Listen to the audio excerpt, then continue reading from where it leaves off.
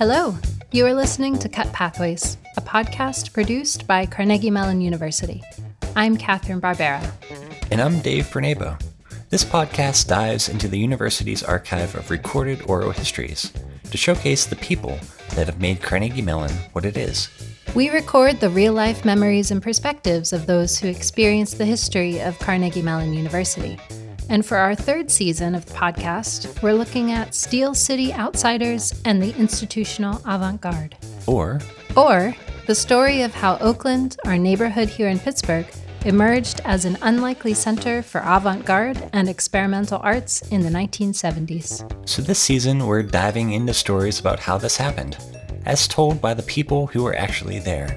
They're stories about starting something new, about not necessarily having a plan or funding, but finding a way to do it anyway. These are stories about finding belonging and community and forging new creative forms. We're talking about avant-garde film. We're talking about punk. We're talking about electronic art. We're talking about how computers changed art and music and arts communities themselves.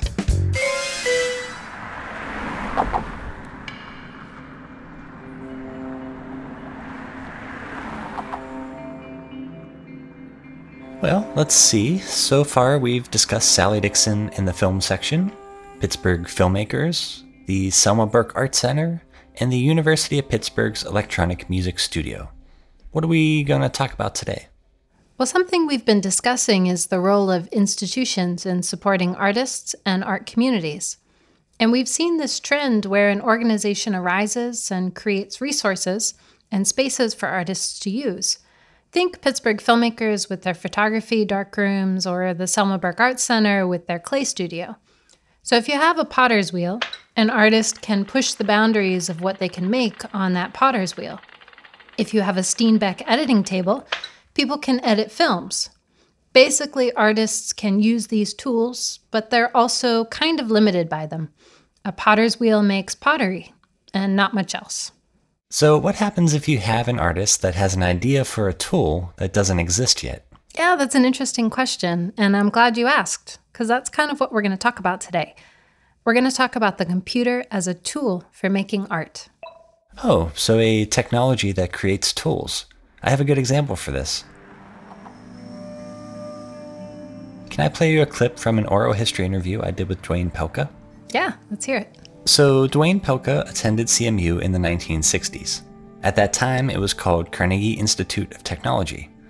Dwayne received 2 undergraduate degrees, one in mathematics and another in art. He enjoyed both subjects, but found that making visual art allowed him to tap into his subconscious mind. In a sense, I'm entertaining myself here with images that I can't predict, and I'm putting together. I thought, maybe I can write computer programs that would entertain me as much as what I'm doing with my subconscious, with this surrealism thing. So I started trying to program the computer to make art. Today, let's talk about how students developed new software at Carnegie Mellon University to do things like create computer-generated art and innovative performances. We will hear more from artist Dwayne Pelka and also from computer scientist and musician Roger Dannenberg.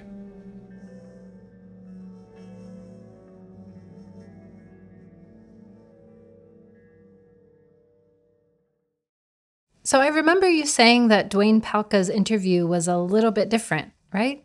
Yeah, do you want me to run through the process really quickly? Yeah, that sounds great. So I get in my car, I put on some tunes, and drive to Rochester, New York.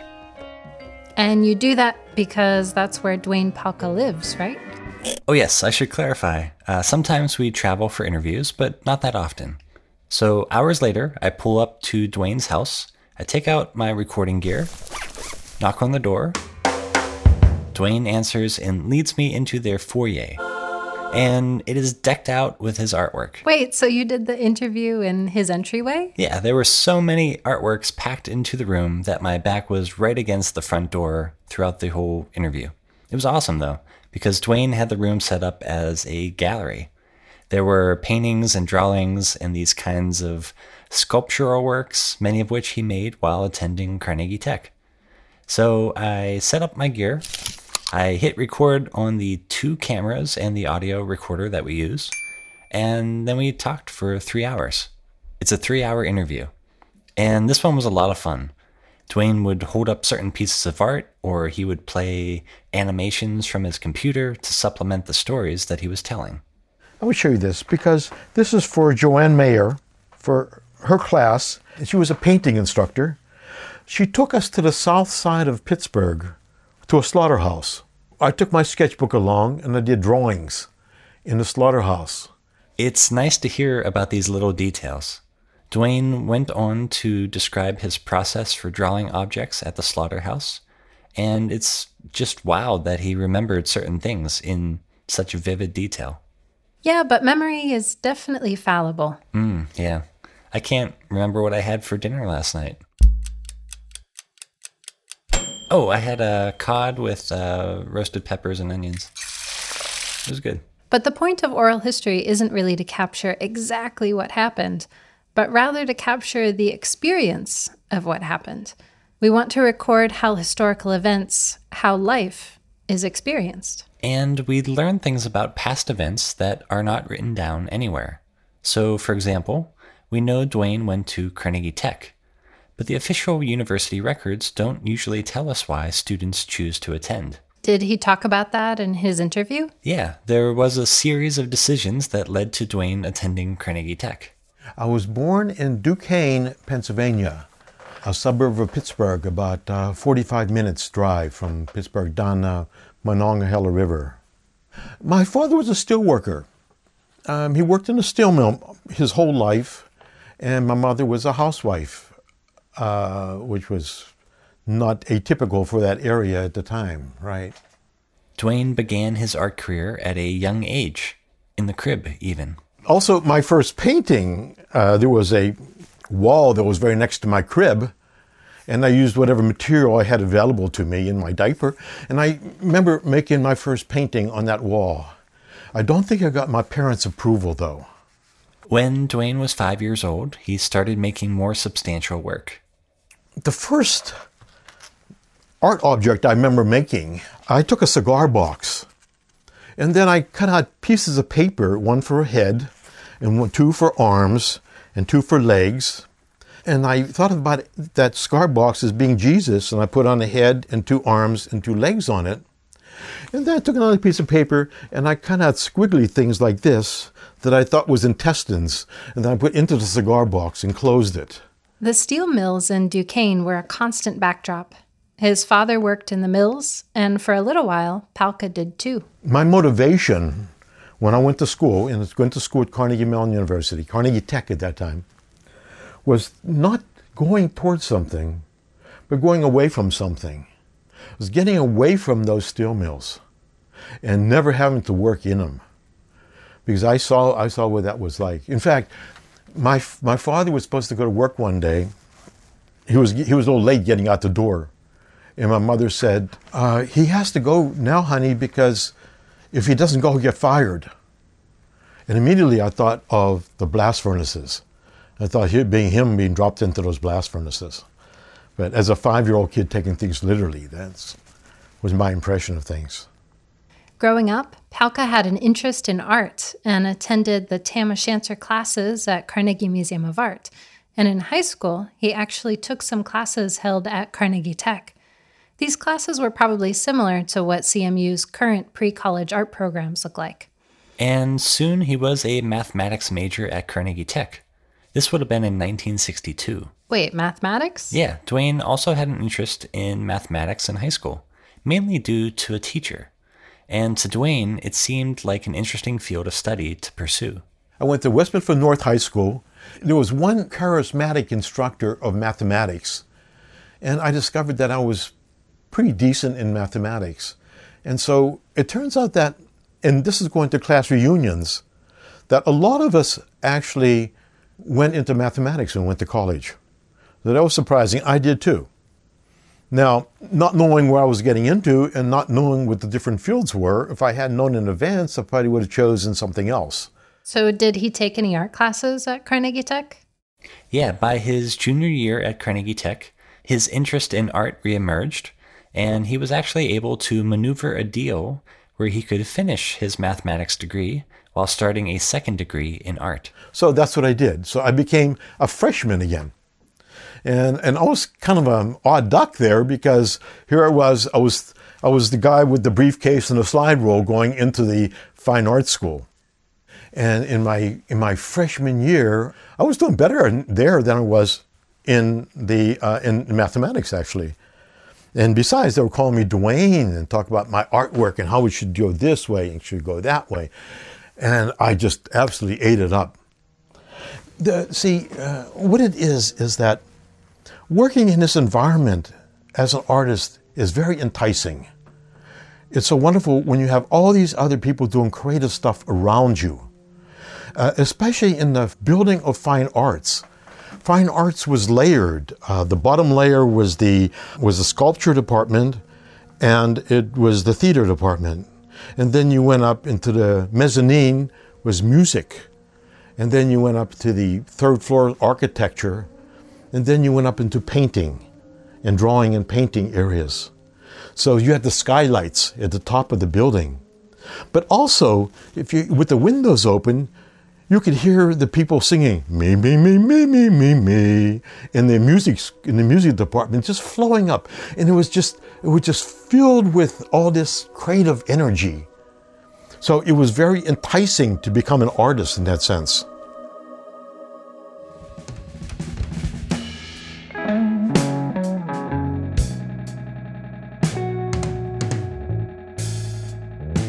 In addition to the environment, Dwayne spoke about his interest in surrealism.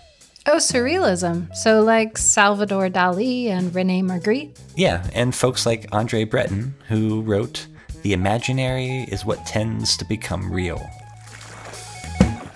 And I was fascinated by surrealism and doing imagery that I didn't understand. In other words, coming from my subconscious, and it didn't make sense to me. Now, this is in antithesis to mathematics, which you totally understand what you're doing, and you have to prove everything to even understand it even better. But this is like allowing things to happen on a canvas that are dreamlike, and you don't understand it. So Dwayne is fascinated by surrealism. And it sounds like he wanted to push things as far as he could. Yeah, I would say the limits of dream state are pretty out there. Pretty wild. Does he somehow combine his approach to surrealism with his work in mathematics? Yeah, Dwayne found a way to do that using computers. I'll let him tell you the story. Now, the one thing that I kind of got interested in doing is back in my math program when I was there, I took a class in programming. And I didn't like it that much. It was okay, but I learned how to program, basically. When I started becoming a freshman again in art, I found out there was a computer that was available. Just anybody can work with it if they liked. And we're talking about punch card computers. We're talking about you punching out on cards, stacking up cards in a box, hand it to somebody who's wearing a white or light blue jacket behind a glass window in an air-conditioned room with a computer. And that's what computers were. And you would hand a stack of cards in with your program, and then you come back 4 hours later to pick it up and find out you made a typo. And then you have to retype that card, or two cards, whatever you made a mistake, put it back together again, hand it to the guy, and then 4 hours later, maybe it would work. So I started working with that kind of a process. So this was the late 1960s, and computers were starting to emerge at the university. Yeah, Dwayne used one of CMU's first computers, the Bendix G21. And what Dwayne said about computers may sound familiar to anyone who listened to the last season of our podcast, where we spent a lot of time talking about the early years of computing on campus. The season was called The Wild West of Computing, and check it out if you want to learn more. But after I got out of mathematics, I thought, with computers, in a sense, I'm entertaining myself here with images that I can't predict, and I'm putting together. I thought, maybe I can write computer programs that would entertain me as much as what I'm doing with my subconscious. So I started trying to program the computer to make art. So at this point in the interview, Dwayne reaches for a box containing pieces of art. I have a whole box of stuff over here. Oh, does he show you a few examples? Yeah, he showed me about 20 works on fairly large paper.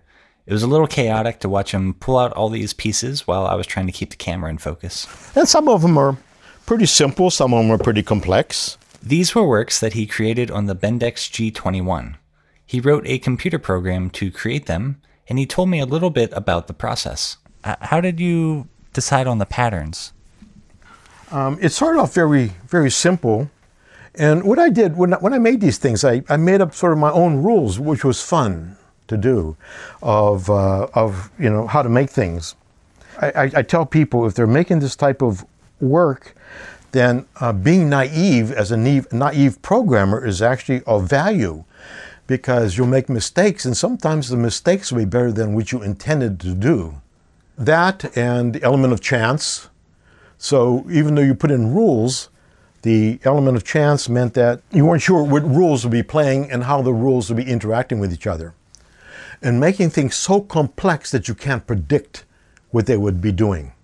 Now, I'm much more advanced as a programmer nowadays, but then I start playing with things like different types of shapes and how they overlaid each other and give sort of a randomness to how they interacted with each other. Oh, that sounds pretty cool. For those of us who didn't see them in person, what did the pieces look like? These pieces vary, but they are abstract shapes created with a series of layers of printed letters, X's, N's, Z's. The layers create depth, perceived shadow, movement, and shape. Some of the works look like op art, optical art, kind of like visual illusions.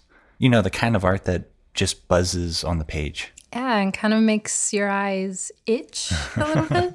Yeah. No, you can't quite see what you're seeing. Yeah, exactly. But some of the pieces are a little more straightforward, too. So Pauka was one of the first artists to experiment with computer-generated art, and it was definitely a first for CMU. Yeah, he talked about that a little bit because the Computation Center had never worked with an artist before. Now, what was funny about that is that they were used to, in the computer center, of engineers doing problems and coming out with just text on a sheet of paper. Where here, all of a sudden, the computer stops typing on the printer and it thinks for a long time. And then it goes, brrr, it does a line, but it doesn't upspace the page. And then it goes, brrr, again, right on top of the text.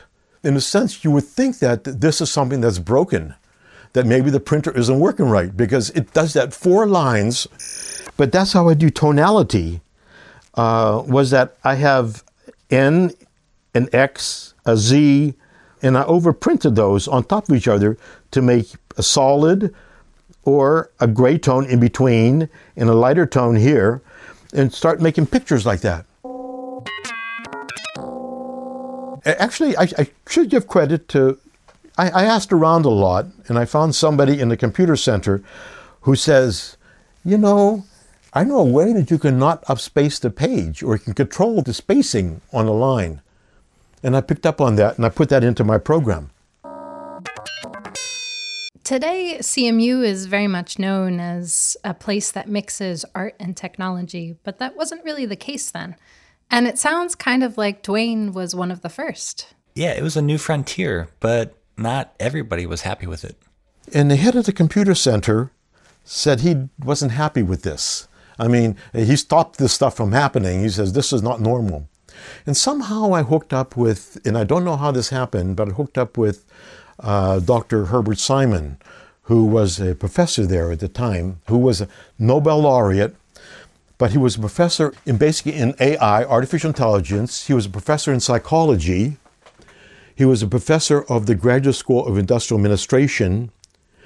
He got his doctorate in political science, and he got his Nobel Prize in economics. So he was a huge factor at the school. He was writing programs to simulate Bach at the time. Somehow he found out what I was doing. I may have gone to him and asked him, I showed him some of the stuff that I was doing to see if he was interested at all. But he took me under his wing then, and then he started give me support for this, and we had sessions once a week, and I got class credit for it. And he also got it so that I got money during the summertime to do that. There was enough money to pay for my tuition. So I got $1,000 in the summertime to do this type of stuff. And that was tuition at the time. But I worked like crazy. I mean, I did, and it was sort of like, it was mind-boggling in a sense. Wait, Herb Simon was working with him? Simon is a big name at CMU. Think Newell Simon Hall on the university's campus. I mean, he's one of the founders of AI and has this really long legacy in computing history. Yeah, the Computation Center at CMU, which was the entity that executed most of the campus computer programs, basically put a stop to Duane's work. But Herb Simon was interested in it. Do you know what drew Herb Simon to these pieces? He would just like the fact that I was bringing in something new for him to see every single time. And we would discuss them. And I would talk to him about the techniques that overlaying and how I did this. And actually his secretary told me that, she says, I do a similar thing on a typewriter. So, So Duane and I continued to talk about his exploits beyond CMU. He worked for George Lucas's Industrial Light and Magic. He was a researcher and programmer in computer graphics at the University of Utah. And he spent a dozen years at the New York Institute of Technology Computer Graphics Laboratory, where he worked with old school animators. So these are folks that worked on the Betty Boop cartoon. And together they made a really surreal animated film.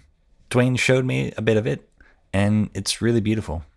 But to cap off his CMU experience, Duane exhibited his computer-generated works at one of the first major computer art exhibitions. The first place they were exhibiting was in the Institute of Contemporary Arts in London. So when was this? Was it in the late 60s? Yeah, 1968. The exhibition was at the Institute of Contemporary Arts in London, and it was called Cybernetic Serendipity. There were computer-based artworks, but also time-based media. I think exhibiting on this scale is a huge thing for an undergraduate and relatively rare, right? That was a huge moment for me as an undergraduate. Yeah, and Duane was exhibiting next to artists like Nam-June Paik, who was exhibiting televisions with distorted images. Also representing Pittsburgh was a choreographer and Pitt professor named Gene Beeman, who used a computer to develop choreography. But in looking at the program, it seems like computer-generated art wasn't the core of the show. There was just a handful of artists out of 130 displaying computer art. But the show had 40,000 visitors. It was the first time many people saw computer-generated art, and it demonstrated some of the possibilities.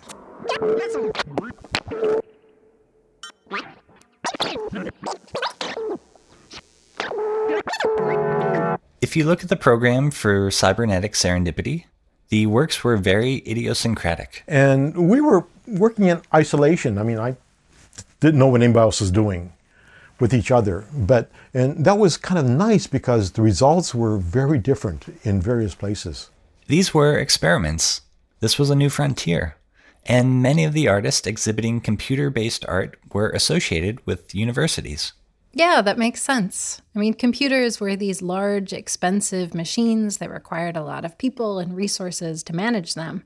And we have a few oral history interviews with people who worked in the Computation Center at CMU, and they talk about this issue. Yeah, and as the 1970s progressed, computers became smaller and more affordable.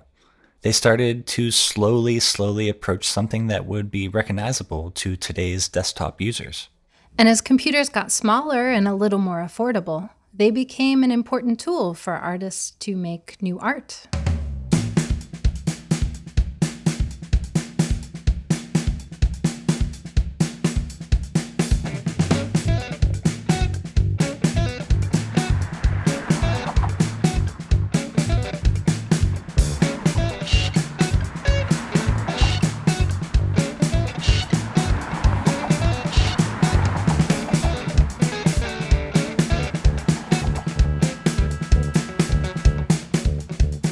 So these affordable computers coincided with musician and computer scientist Roger Dannenberg's arrival at CMU.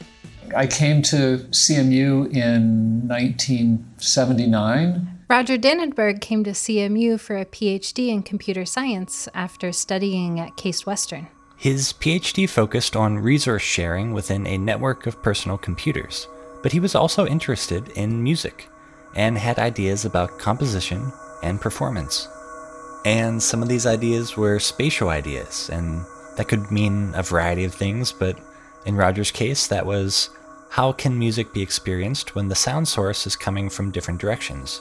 Or maybe it's coming from long distances. So if you think about surround sound in a movie theater, that's an example of spatial sound. I decided to work on spatial music, and I had this idea that knowing how to build digital circuits, I could build these devices that we could use to conduct people sort of remotely. And the first thing that I did was a concert called Music in Open Space. And it was on the cut, really, right outside here, between the College of Fine Arts and Hammerschlag Hall. So that's about 1,000 feet long, it turns out, which means at the speed of sound, it takes 1 second to go from one end to the other. So there's no way that you could stand in the middle and conduct people. But I had this idea that what if we could conduct everyone electronically, that far apart and also kind of stationed up and down the cut on the sides. It's probably 300 feet wide. And then what if the audience could stand in the middle and they would be like the only ones that would actually hear the sounds coming together synchronously. So around this time, Dannenberg was attending a regular composers forum, and he used these as an opportunity to corral other composers to write short pieces for his spatial concert. I kind of proposed this to the group that people could write pieces, just write a piece, and then we'll rehearse it and perform it. And so that's what we did. But the technological component took a bit of money and a little preparation. I got money to build the devices and buy wire from Raj Reddy, who, always said yes, and he was just so enthusiastic about everything. And I told him I had this crazy idea and I wanted to build these circuits and have these musicians around. And Raj said, "Great, how much is that going to cost?" And it wasn't much because it was just buying parts. So, but to me, a few $100s was like a lot of money. To him, it was just fine. It was the kind of thing he wanted. So Raj Reddy is a pioneer in computer science at Carnegie Mellon, and he's been on the faculty for many years. He gave me a budget so I could use the department to order a bunch of parts, and we actually bought, must have been over 2,000 feet of wire, so that's like half a mile of twisted pair, which was needed to communicate among all these boxes because we didn't have local area networks at CMU, and Wi-Fi was way off in the future. So we actually transmitted stuff serially over this wire. Roger enlisted students to wire wrap and build some of the circuitry. And the circuitry was just a row of LEDs that would blink in sequence. So, downbeat, second beat, third beat, fourth beat, downbeat, first. And then there was another 7-segment, 2-digit LED to show the measure number, because I figured people would be so far apart, they wouldn't know if they were in the right place or not. So, through LED light, performers basically had a silent metronome dictating the beats of a measure, and performers could see which measure they were supposed to play. There was also a sequence that gave performers the initial downbeat to start each piece. The encoding was all done by this little computer that I built, and so we did the concert. I thought it was a big success. It was the kind of thing that you really couldn't record because the sounds were so distant and so faint.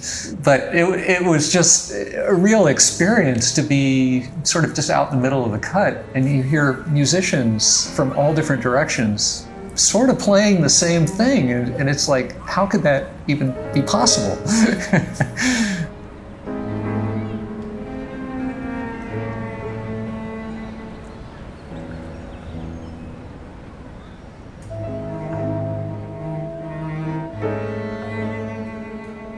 Music in Open Space was performed in March 1980. And what you're hearing is my best estimation of maybe what it sounded like.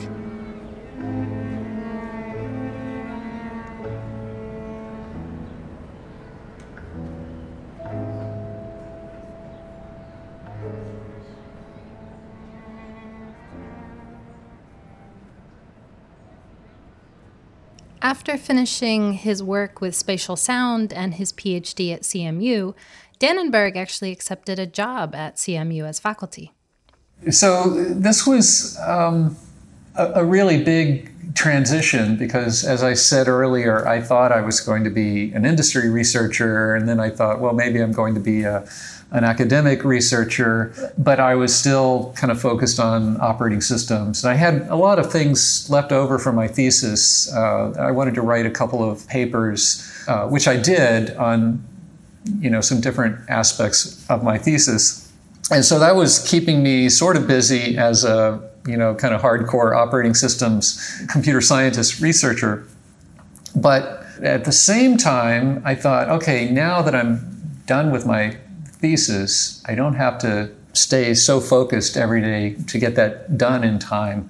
So I should spend a little bit of time thinking about some of these computer music ideas I've been thinking about and reading about for so many years. Enter Nico Habermann, the then head of the computer science department.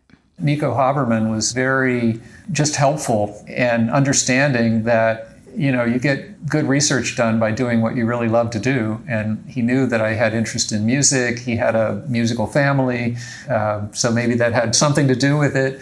He thought that maybe in time I could pursue this stuff that I really loved, and we could, build up a bigger group and build a team and a lab and stuff. And so the department did make some lab space available to me. It was kind of leftover lab space from another. It was a very acoustically isolated room that had been created for some other research, and I think nobody really knew what to do with it. So they gave it to me like it was a big, they were making a big sacrifice for me. It wasn't long before music-related research gained traction. Carnegie Mellon hired Paul McAviney, who was working on hardware for musical interfaces. The main idea was doing touch sensors and gestural control. And this was all driven by musical thinking, that he thought, when musicians are performing, if they're using computers, they're not going to go over and start typing on a keyboard in the middle of a performance. It's not intuitive and it's not fast. What musicians are able to do and doing with analog equipment is turning knobs and bending the whammy bar on a guitar and all that kind of direct kind of manipulation. And so Paul thought that if we could build sensors that could sense freehand gestures or touching screen gestures, that would make for a much better interface.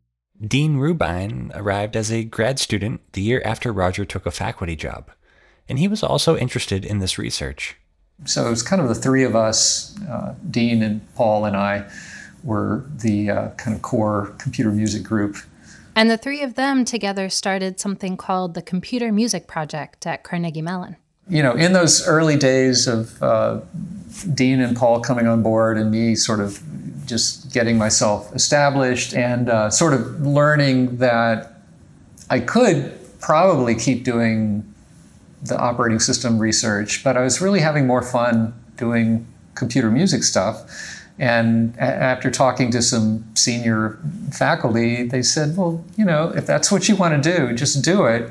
But just be sure you do really good work and be sure that when we have to evaluate you, there are peers out there that are going to speak highly of your work, because, that was kind of how decisions got made. Like, people were not going to decide computer music was a good thing or a bad thing. They were going to decide whether my computer music work was having an impact on the world and being recognized. And so, I never really planned everything I did to optimize that. But I did get the feeling that if I did the stuff that I really loved, I would at least have a really good time and probably do a better job than working on anything else. And then we'll just see what happens.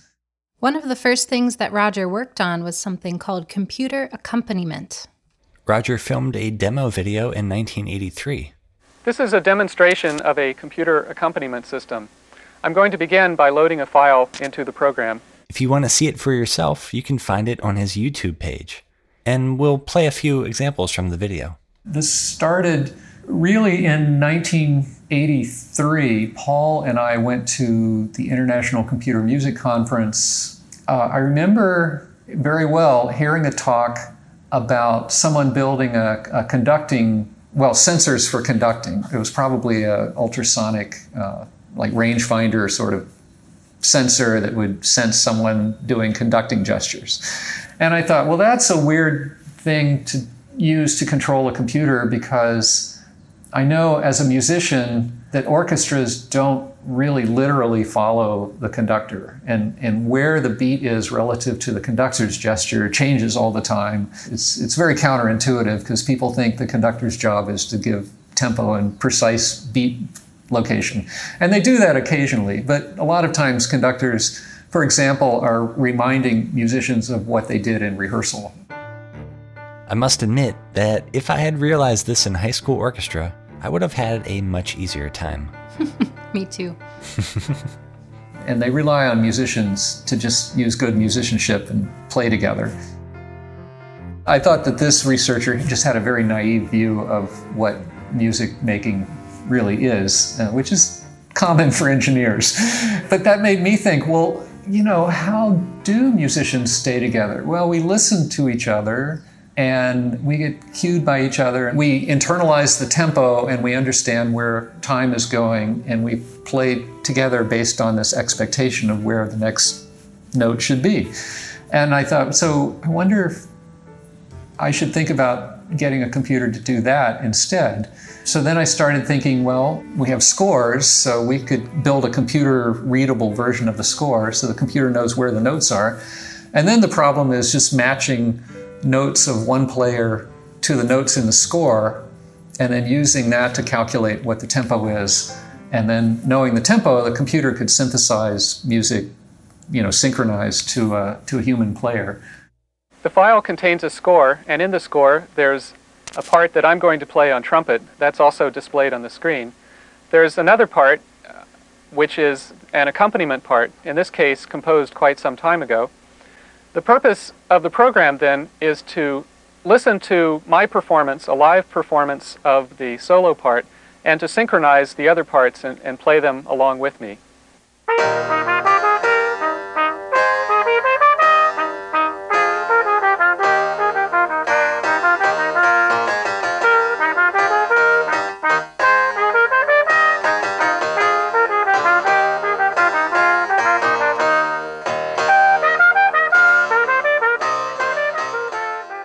So this is a really interesting idea, but I'm wondering why was this needed? Why was he so set on having a computer accompany a musician? Like why is that a problem? Why does that need to be solved? Yeah, why is this something that a computer can possibly do better than a human? Yeah, that's a good question. Roger and I discussed that a bit. All of this was kind of designed to solve a perceived problem that a lot of music was being generated by computers and recorded onto tape, and which now we call fixed media because we don't use tape anymore. But so these fixed media performances require human performers to listen and follow the tape and the sounds on the tape. That can be really difficult. It's always very confining and takes a lot of expressiveness away from the player. Or makes them work doubly hard to sound expressive when they're actually locked in to timing. So, for example, in the last episode where we discussed the concert series that Morton Subotnick started at Pitt, if you look at those programs for the concerts, the instrumentation for some of the pieces are things like violin and tape, or oboe and tape, or piano and violin and tape. And the tape aspect is a reel-to-reel tape machine that is playing pre-recorded music on the stage. So this kind of thing isn't quite in vogue anymore.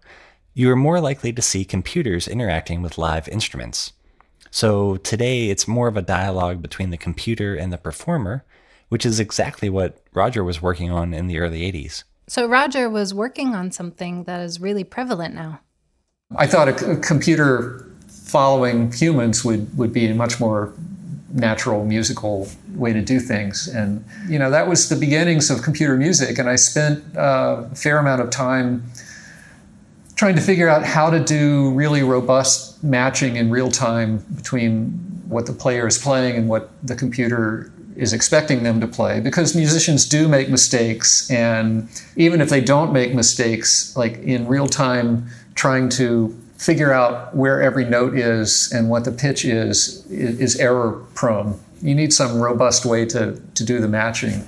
If you consider every possible match, it's an exponential problem. If you're looking at many notes, the runtime just grows exponentially.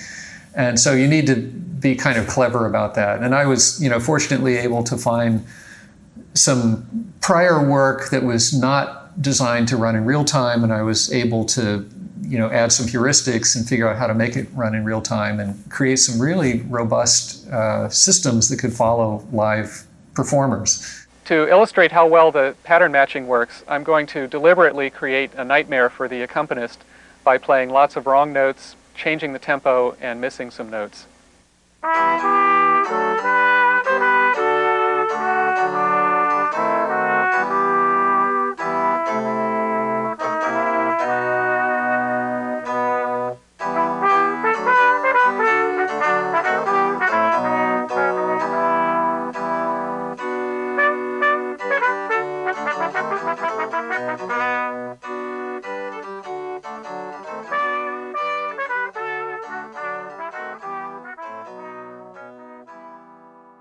This led to Roger publishing a number of papers and filing a patent for the software.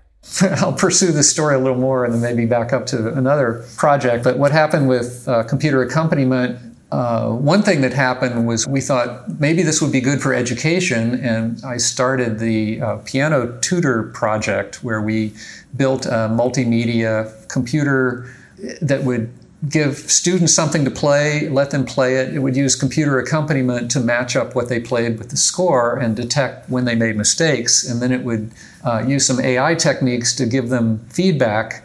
In some cases, it would see that they're missing the same thing multiple times, and it would construct a new lesson to sort of drill on the place they made the mistake until they master it. And then you could fall back to letting them play a whole piece of music. So this was very interactive, kind of state-of-the-art AI, the first intelligent tutor to teach a psychomotor skill, we like to say. So that was interesting work for a while, and we had some funding from the Markle Foundation, which was very helpful. Roger was able to commercialize the Piano Tutor when a business person and also a musician, John Paulson, licensed the patent from CMU and created a company. Went through multiple names. It was called Vivace, and then Smart Music, and then the parent company is now, I think, MakeMusic.com. And there's still a product out there. So there are hundreds of thousands of mostly high school musicians, I would say, practicing with this kind of intelligent practice agent. Many of them don't even know the accompaniment is there, so many of them just play along with the recording. But it is possible to switch on some following and play more expressively and have the system follow them. So we heard about two projects that Roger worked on in his early CMU days.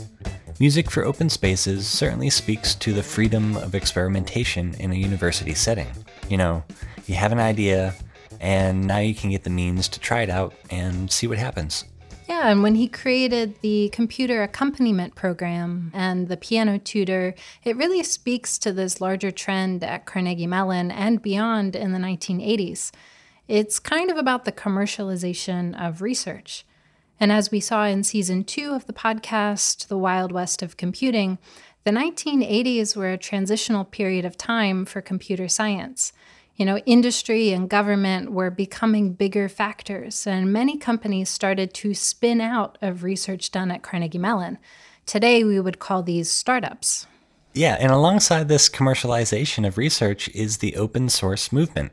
Open source software is software that is free to distribute and modify. It is decentralized and it encourages collaboration. Yeah, that's an important nuance. You know, it wasn't all about commercialization. You also had this not quite opposing, but accompanying open source emphasis. And throughout the 1980s and 90s, Dannenberg continued to work with Dean Rubine and Paul McAvenny to develop things like the CMU MIDI toolkit and a sound synthesis and composition language program called Nyquist. And in 1999, he and a collaborator, Dominic Mazzoni, created something called Audacity, which you may know about. I've certainly used it. Yeah, so Audacity, strangely to me, is maybe one of my strongest calling card. If I meet someone on the street and I say, I did this work on temporal semantics of programming languages, it doesn't go very far. But if I say I co-created Audacity, they say, oh yeah, I use that all the time. So Audacity is an audio editor. We started it in probably late 1999 or 2000. We being Dominic Mazzoni, who was a grad student at the time, and me. At the time, we were working on query by humming. So that's a problem of if somebody says, I can't remember the tune that goes like this, and they sing it, can you get a computer to search a database? And around 2000, Google was big, or becoming big. Music online services were beginning to form, but there was really no way to do search. And so this was kind of a cutting edge problem to work on. In the process of working on it, we were just trying to visualize some waveforms and visualize the analysis of that waveform that we were doing as part of this research. And the visualization tools were just terrible. And we thought, we could probably just build something and it wouldn't be that hard and it might be worth it. And in the process of building this visualization software, Dominic said, if we just added a little bit to not only do visualization, but since we have to be able to kind of rearrange things and zoom in and zoom out to visualize it, we only need a few more operations like cut and paste, and we could actually build an audio editor and then just write the results to the disk for output. And so we ought to do that. And I said, yeah, if you want to work on it, that's that. If you want to do that extra work, that's fine with me. And so that became Audacity, the editor. And it came at a really good time because Apple was making a transition from using Motorola processors to using IBM PowerPC processors. And in doing that, they kind of made a lot of music software obsolete because it had been highly hand optimized for this specific processor and no longer applied. On the other hand, we were doing no optimization. We just wrote it in C++, and we were very early able to just recompile everything and build an editor that ran native full speed on a PowerPC, the new hardware. So Dominic put this thing out on some file sharing service and said, hey, if anybody wants to try our editor, here it is. And we started getting lots and lots of downloads, and we were pretty much outperforming commercial software that had been around for a long time. And Audacity really started to take off. Yeah, and so Audacity now gets something like 1 million downloads a month. It's been that way for many years, so there's easily hundreds of millions of users. Recently, we were acquired, which was an interesting experience. It's something that's going to be really good for the future of Audacity. I mean, already there are more people working on Audacity than ever before because they're salaried employees. The business model is such that it's to the advantage of the business to keep Audacity free and open source. And so, I think that's kind of our dream was always to create this thing that would be self-sustaining, and now there's even a financial model to keep it going. So that was, something that just came out of the lab more or less by accident, but it's been a huge success. I asked Roger why open source software was important.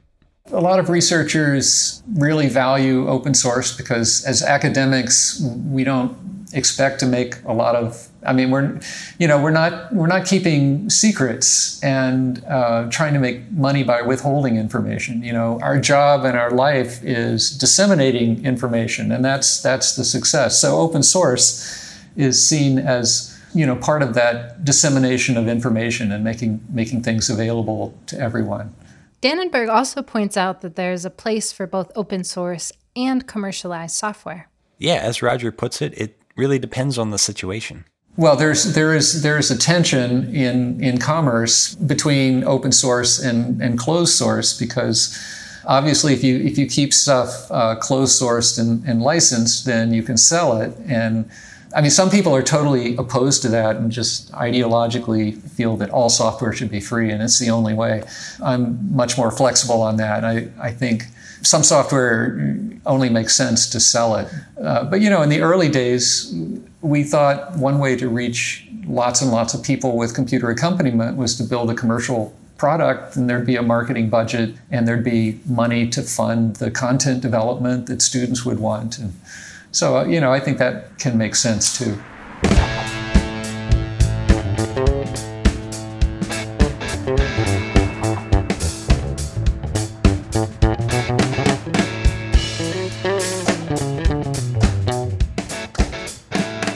I've really enjoyed hearing the story about how well-known software like Audacity started with two artists who wanted to create something new. And we saw that with Duane Palka, too, in computer art. Yeah, in the university environment, computers became tools for students and faculty to do all kinds of creative things. Yeah, we talked about this a little bit earlier. CMU has this growing reputation for merging arts and technology and coming up with these really interesting projects as a result. But that wasn't really always the case. There was a time when that was a novel idea. And now there are lots of options at CMU. There's a Master of Entertainment Technology degree from the ETC, the Entertainment Technology Center, which was founded as a joint venture between the School of Computer Science and the College of Fine Arts. Yeah, there's also the Ideate program, which is in Hunt Library with us. It stands for Integrative Design, Arts, and Technology Network. And the cool thing about that is that it's an undergraduate program that offers minors and classes. And you can learn things like game design and animation. There's also BXA, which is also for undergraduates. Ooh, I haven't heard of that one. The BXA program is an inter-college degree program. So think like College of Fine Arts plus engineering or computer science plus humanities. Students in this program graduate with knowledge of the arts and whatever other area they choose to concentrate in, which is a pretty cool, novel idea. That does sound really cool. I feel like that would appeal to a younger version of me, or a current version of me. Yeah, me too. Yeah. Nice.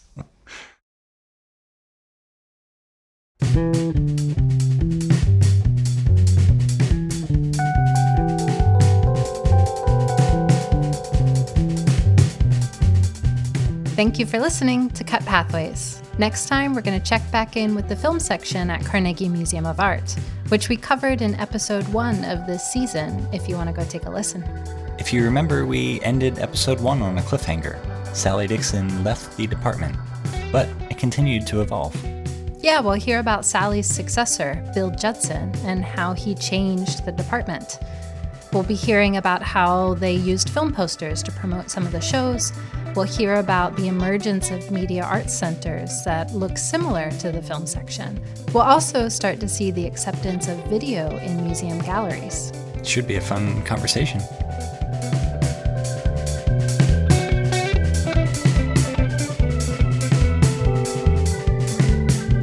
This episode was written by Catherine And Dave. And Dave made all the music, along with the bands How Things Are Made, Waterer, and Nat 28, except for audio from Roger Dannenberg's video, Computer Accompaniment. Thanks, Roger, for letting us use the audio. The Oral History program is funded by the Weibel Foundation and other generous donors. If you want to help us continue preserving stories like this, consider making a donation to the Oral History program at library.cmu.edu/oralhistory. Also, hit subscribe so you don't miss more stories about Steel City outsiders and the institutional avant-garde. And if you like the podcast, consider leaving us a review. Let us know what you think. See you next time.